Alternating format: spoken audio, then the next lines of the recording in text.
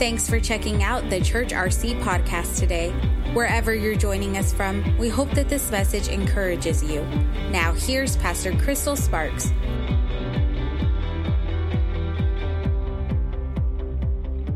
We are ending our Chase the Lion series, and I'm really excited about bringing this word to you. It's more of a teaching word, and I think that you're going to get a lot out of it. I'm really excited because David is one of my favorite people in the Bible, and I know that I say everybody's my favorite, but David really is one of my favorites. I will say this, if I had to only do 4 things, well, I guess it would be 5. I would do Genesis. Genesis is my first favorite. And then second to Genesis is John. I love the book of John. Third to that is Colossians. And then it's 1st and 2nd Samuel. Those are my favorite books of the Bible. If I could just camp there, I would be totally fine all the days of my life. Amen. So we are in 2 Samuel chapter 23. If you haven't been here for this entire series, be sure, go online, check it out. Brian has kind of highlighted out different people that David's talking about here. And today we are just going to sum it up in 2 Samuel 23, verse 1. And it says this: "Now these are the last words of David, David, son of Jesse, and the man who was raised on high, the anointed of God of Jacob, and the sweet psalmist of Israel says." Can we pray together? Jesus, I just thank you, Father, that this is a God-appointed word at a God-appointed time. Father, I thank you that in this place, that every ear is open and receptive, that every heart is softened for the seed of the word of God. Father, declare in this house that every person will leave changed, that no one will leave the same. In Jesus' name. And everybody said, amen. You know, I posted this the other day on my social media about 2 Samuel 23, and there are so many layers of good stuff, and I posted on there for you guys to tell me what you thought of 2 Samuel 23, and I posted it to my community group, and I posted it on my Facebook page, and I even put it in my emails that I send out every week, and it was so cool to see everybody's different perspective of 2 Samuel 23, but I think what's interesting here is it's the closing of a period, and it's the end of David's life that we are kind of getting to peer in, and David's laying on his deathbed, and he's talking to his son Solomon, and he's giving these final words before he goes into heaven. You know, I don't know what it is as a culture, but we kind of are brought up as a culture to not like endings.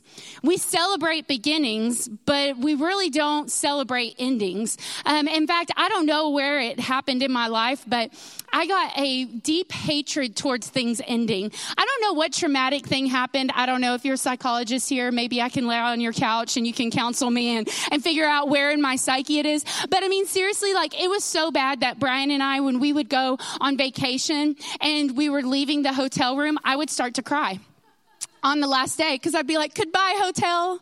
We'll never see you again. And I'd get in the elevator and I'd cry because I'm like, this is the last time we'll be on the elevator at this hotel on this vacation. And I mean, I'm so bad. When we leave houses and move from one house to the next, I'm bawling, crying. My kids will never run down these hallways ever again. I'll never slam this door in anger ever again. So dumb, right? I'll never mop these floors ever again.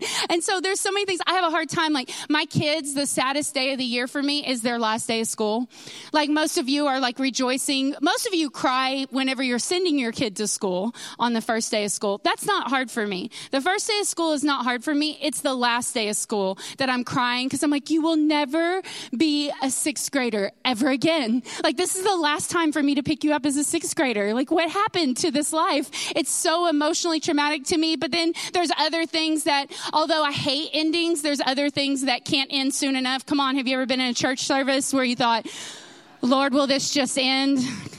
Come on, somebody. Have you ever been in a movie that you just prayed through till the end? You're like, is the movie over yet? We've been in here for 2 hours. Which, side note, why do they make movies so long these days? I mean, it's ridiculous. I'm ADD all over the place, ready to go. I wish my kids were still young, that I had to go take them out for a little while. But anyways, we're trained to almost hate endings and love beginnings. But really, truly, God is the opposite. In Ecclesiastes, let's put that up on the screen for me. Ecclesiastes says this. It says, the end of a thing is better than its beginning. Ecclesiastes 7:8. The Lord declares that the end of a thing is better than its beginning. And I believe that if we live our lives right and we live our lives the way that God intends us to live our life, that we'll be able to reach the end of it and declare the end of it is better than its beginning.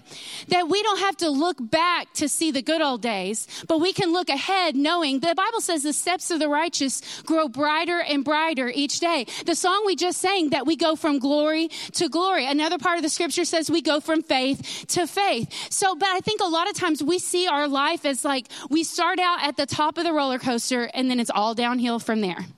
And really with the Lord, it shouldn't be that way. It should be a continual ascent, a continual uphill, a continual shining and looking forward to the very end. Napoleon, his sister Alice said this, "Nothing is as certain as death and taxes."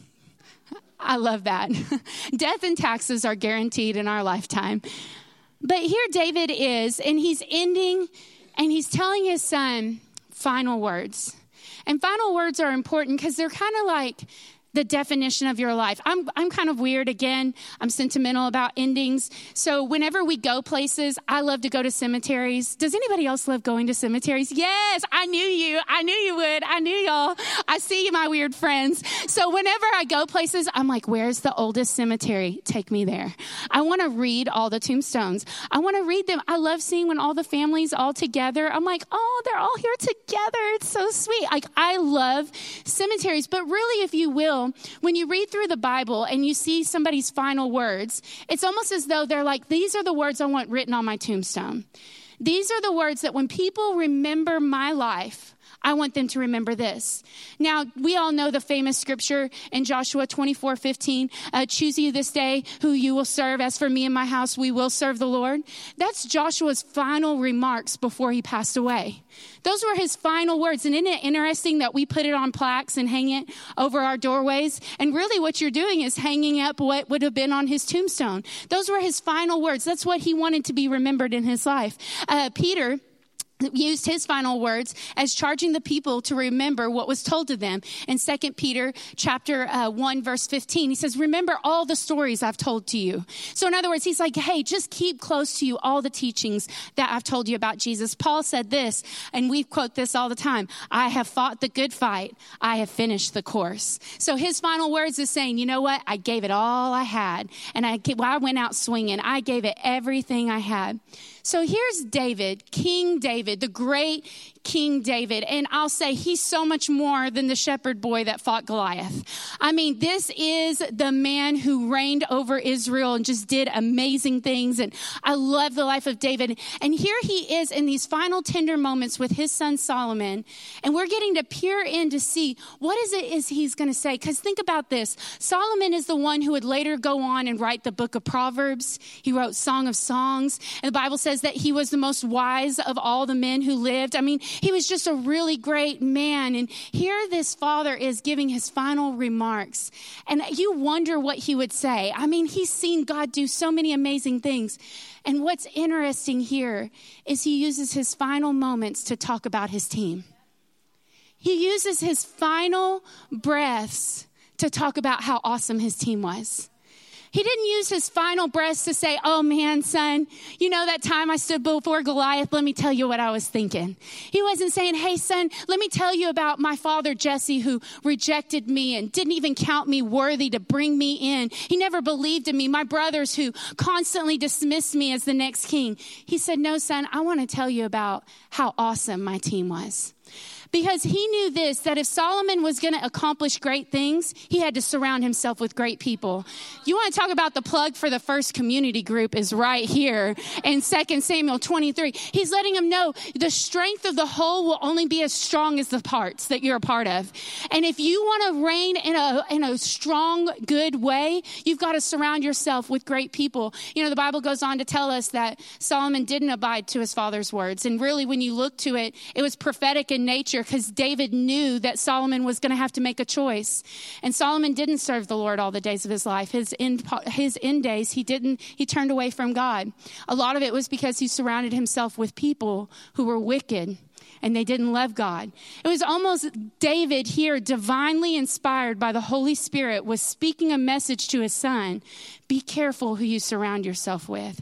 And I would say the same is true for us, that if you want to start running further and you want to start running stronger, who are you running with? Who are you surrounding yourself with? Think about this. There was a peach tree farmer. A friend of mine told me the story, and I thought this was so interesting. There was a peach tree farmer, and he had a huge plantation. He had the best peach trees. And so what was interesting is when it came time for harvest season, the family would go out and pick the choice peaches before the harvesters would come. And then they would eat those peaches. They would turn them into jams, jellies, can them, and put them away.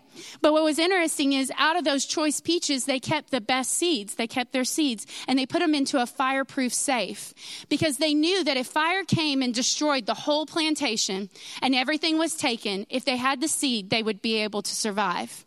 And I would almost say that it was so David is planting a seed into Solomon and he's letting him know, if you'll just keep this seed pure, everything else will be okay.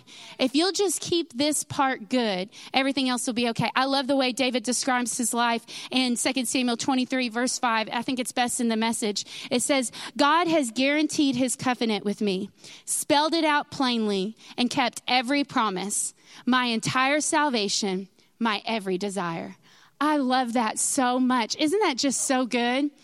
And the thing that's interesting is you don't know if a guarantee is good until you have to make a return on it, right? And I think it's interesting because David's looking back over his life and he's saying God has guaranteed his covenant. You know why he says God guaranteed it? Is because David is the one who murdered Uriah. David is the one who slept with Bathsheba. David is the one that his own son Absalom betrayed him and tried to overthrow the kingdom. And when David looks back over his life, he doesn't talk about the pain. He doesn't talk about the mistakes. He doesn't talk about the heartache. He says that God guaranteed his covenant with me. And I know it's a guarantee that's good because I did everything to break the covenant and God still held the covenant. So good. So he's letting his son know in those moments, don't ever think your failure is going to stop God's guarantee of his covenant. He's going to show himself faithful even when you prove yourself to not be faithful. So good. So I want to talk about, I just want us to kind of paint the common threads of the different men that are described here because there's lots of men that David uses and different stories, and Brian did such a great job highlighting them out one by one. But I was kind of intrigued because as I looked at it, I just kept asking myself, what is the common thing? Because I want you to think about this in 1 Samuel 22 verse 2, it says that the men assembled themselves to David, and they basically were the dejected, rejected ones that came to David while he was not yet king, and he's here in the cave, and the Bible says there was 400 of them. Now, out of 400 men, David only mentions 37 in these closing passages.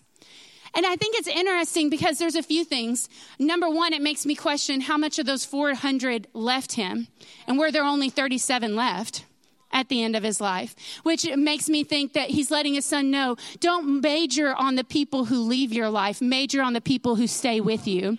And these were the men who went through hell and back. And I'll just say, side note, your true friends are the ones that come to you and they're with you when you have nothing to offer to them. And here they are. These are the men that came to David when he was hiding from Saul. Saul was trying to kill him, trying to take out his life. Saul was basically like a crazy king, and here these men are, and they give everything to David when he has nothing to give them in return. So I was intrigued, and I was thinking, what is the common thread? The first thing I want you to write down is they were willing to do whatever it took. They were willing to do whatever it took. They slew giants. They defeated enemies at 800-1 odds. They jumped into a pit with a lion on a snowy day. I heard somebody preach a really good message about that. And they defended a bean field. Now, I think this is interesting because David takes the time to mention the big things that they did, but he also doesn't rank victories. He says, here's the one who defended a bean field. And then he goes on to the next story that they went. There was, the Bible talks us about here where David says, I told them that I was thirsty for a cup of water from Bethlehem. Now, to paint this out, Bethlehem was 25 miles away from where they are. So it'd be like me telling you, I'm really thirsty for a cup of water from downtown Dallas. But here's the key, is that there's a whole enemy that wants to kill you in downtown Dallas. And you going to downtown Dallas mean you might die. Like, it's not good for you. And the Bible tells us that just David saying, I would like a cup of water, they went all the way to get him the cup of water and brought it all the way back. What a sweet sacrifice. And in his final moments, he remembers those men that risked everything for a cup of water. And I thought about this, that sometimes in looking into our own lives, we rank our victories. And we kind of look over our life, and it's awesome to say, yeah, he jumped in a pit with a lion on a snowy day, and he overcome at 800-1 to odds, and he slew a giant. Like, isn't that awesome? But some of us are just called to defend our bean field. And some of us are just called to get somebody a cup of water. And we almost feel like our life is less significant than other people. Because if we'll just all be real honest, we slip into the comparison game really quick. And we look at other people's story and we feel like it discredits our own. And here he is saying that when I look over my life, I cannot say that one person's victory was greater than another. That really, when I think about it all, they're all as great as each other. Because each one was doing what they were called to do. Each one was just willing to give whatever it took to see the mission accomplished. Whatever you are doing right now, just give it heart and soul. Whatever you are called to do, just give it heart and soul. Whatever it is that you're doing, and I know that sometimes it feels insignificant, because trust me, whenever Brian and I were going through college, I worked at Sonic. I came home smelling like a corn dog every day. For real. He couldn't keep his hands off me. He just loves corn dogs. What can I say? But seriously, and if you've ever worked in fast food, you know there's no laundry detergent that can get that smell out. Like, it's stuck. It's like it still oozes out of my skin from time to time. But you know what's interesting is I gave it heart and soul when I worked there. And I can say the same way I led working at a burger place is the same way I lead here. And whatever you're doing, just give it heart and soul. And just know this, that at the end of your life, that God is going to remember everything you've done, every sacrifice that you've made. And because just think, getting a cup of water didn't win them some great accolade, but they're remembered forever in the Bible. Isn't that so sweet that we still remember their sacrifice? The next thing I want you to write down is that they all endured exhaustion. They all endured exhaustion. It's not enough to start well. Anybody can start on January 1st. But do you finish well? When I first started running, I started running with a group of people, and we met in downtown Roy City, and there was a girl there, and she was a pace setter. She was a professional pace setter, and I got to run with her one time, and I was just starting out. And we're running, and she said, okay, well, we're coming into our last half mile. And I was like, great, because I'm done. Like, I'm really done. I'm tired. And she said, no, this is when you push as hard as you can. And I was like, what? She said, true runners don't pull back at the end.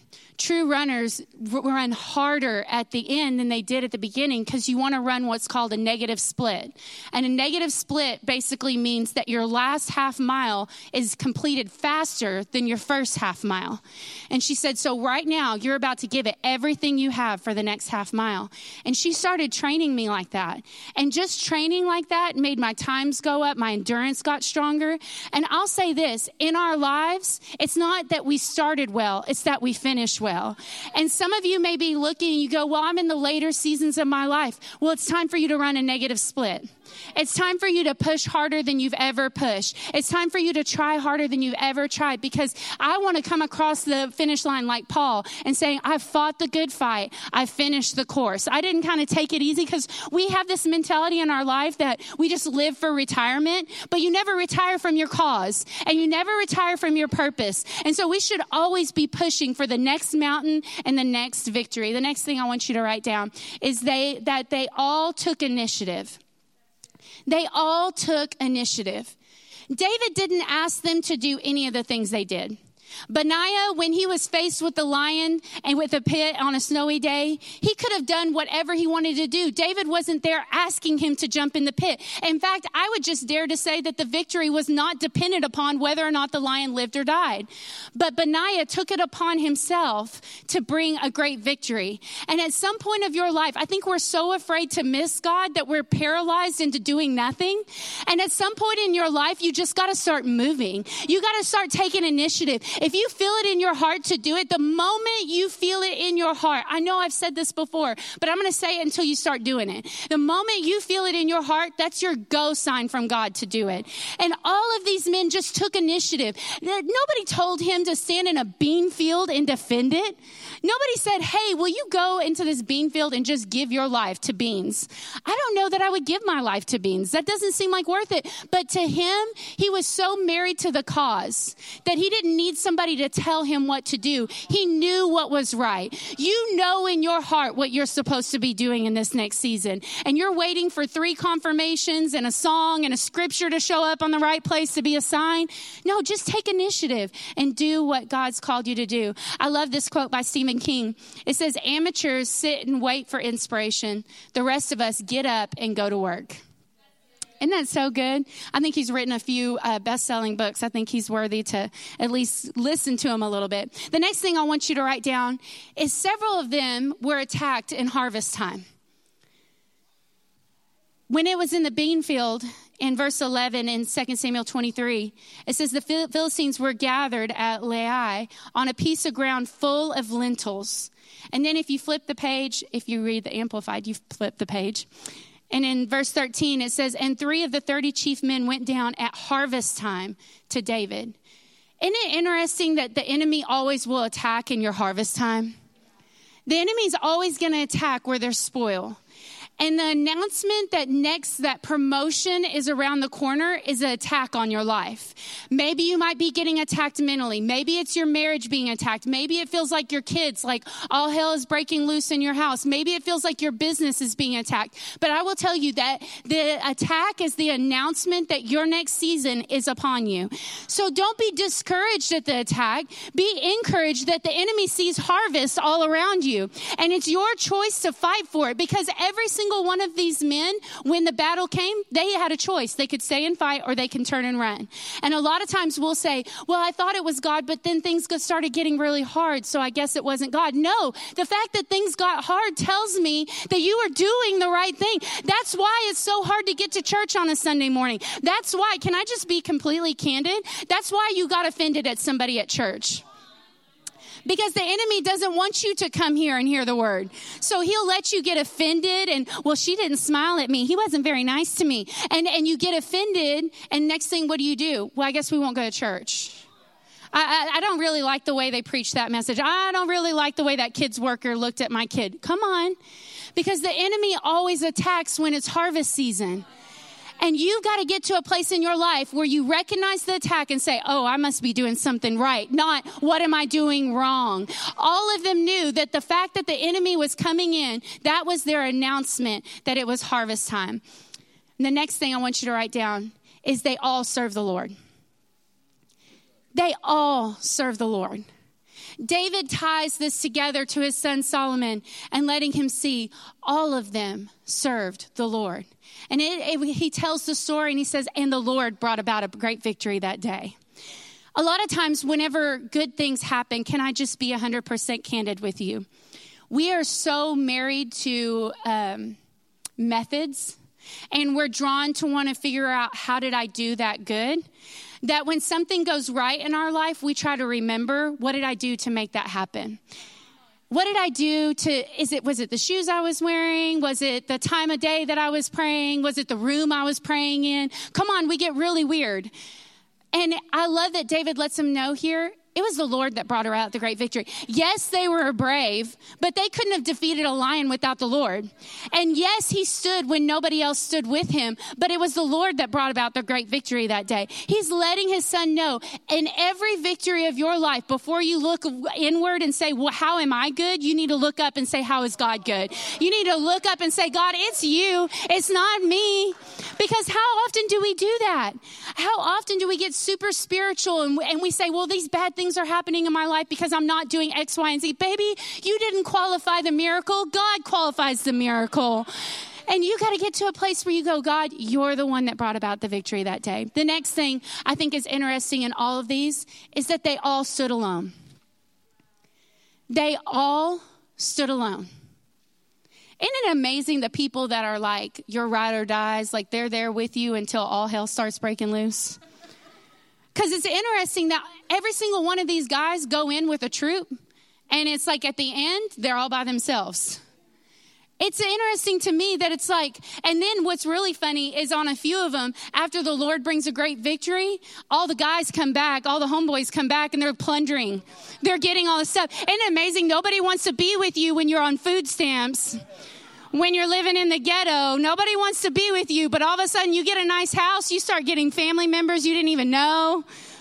Everybody sending you wedding invitations. Come on, somebody. Graduation announcements, your mailbox full. Where were you when I was on food stamps? You weren't around nowhere when I was eating government cheese. Come on, somebody. Y'all, for real, I ate so much government cheese in my lifetime. It's sad. As a kid, we ate a lot of that stuff. I ate so much beans. I still can't make beans for my kids. But it's interesting to me that they all still fought alone, which tells me this: sometimes before a great victory, you're going to feel really alone. You're going to feel like nobody's in it with you. And I'll say this, I think that the enemy wants us to feel alone because this is why you can quit and nobody will know. That's why the greatest and the loudest whispers come to you when you're lying in bed alone at night. When you're in your car by yourself, because you're not thinking thoughts of quit when you're in a room like this. It's when you get alone and all of a sudden everything gets quiet and the enemy comes in and goes, you can just do it and nobody will know. You can just send that text and nobody will know. Why? Because the enemy always wants us to isolate from other people. And sometimes he's going to make people leave your life to test you. Think about Jesus. Whenever he went up into the wilderness to be tested by the devil, he wasn't there with the disciples. He was there alone. And the enemy is always going to come when you begin to isolate. And I'll just say this, that if you're in a season where you feel isolated, be careful.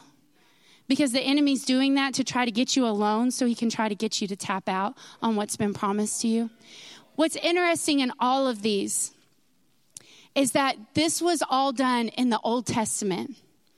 And this is where they didn't even have the power of the Holy Spirit residing on the inside of them. So if they did this under a lesser covenant, how much more should we be doing with a greater covenant, the new covenant with the Holy Spirit on the inside of us? Jesus said, greater works than these. I think these fall under that, which tells me no matter the battle you're facing today, God is able to bring about a great victory in your life. A final thing, and we'll move quickly because time is eluding us. In 2 Samuel 23, verse 39, I told you about David murdering a guy. The guy's name was Uriah. He sent him to the front battle lines, and there he died in battle. He had slept with Bathsheba, his wife, and had gotten her pregnant. In an attempt to cover it up, he sent him to the front lines. And Uriah died doing the last command that David had told him to do. And I think it's so sweet because the last line of David's last words, he mentions Uriah, the Hittite. These were 37 men in all. And I think what's sweet is that he's letting his son know, even when you've done things wrong, it's still your job to make things right. And then at the end of his life, he's letting his son know, never be so prideful that you can't say, I was wrong. And here at the end of his life, he names Uriah as a great man. He was a good man. Can I pray with y'all today? Jesus, we're just so thankful, Father, for your word.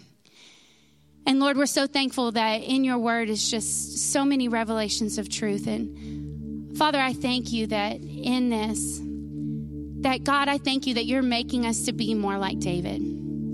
Lord, where we have a heart for others, we have a heart for the relationships that we have. And God, I thank you that there's so many people here in this room today, hearing this message, and they're all in different seasons of their life. And some of them are in that season of feeling isolated and alone. And God, I thank you that you're near to the brokenhearted. And God, I thank you that you're calling them to be a part of something greater. And that, Father, I thank you that for every person here, that God, you are causing us to be bold. You're causing us to be courageous.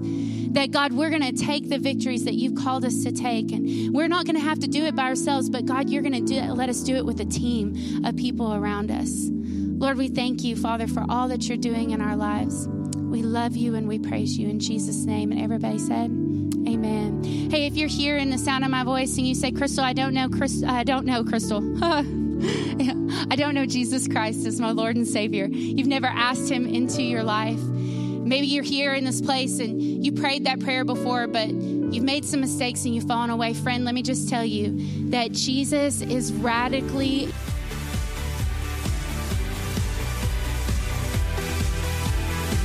At the Church RC, we aim to help you encounter Jesus.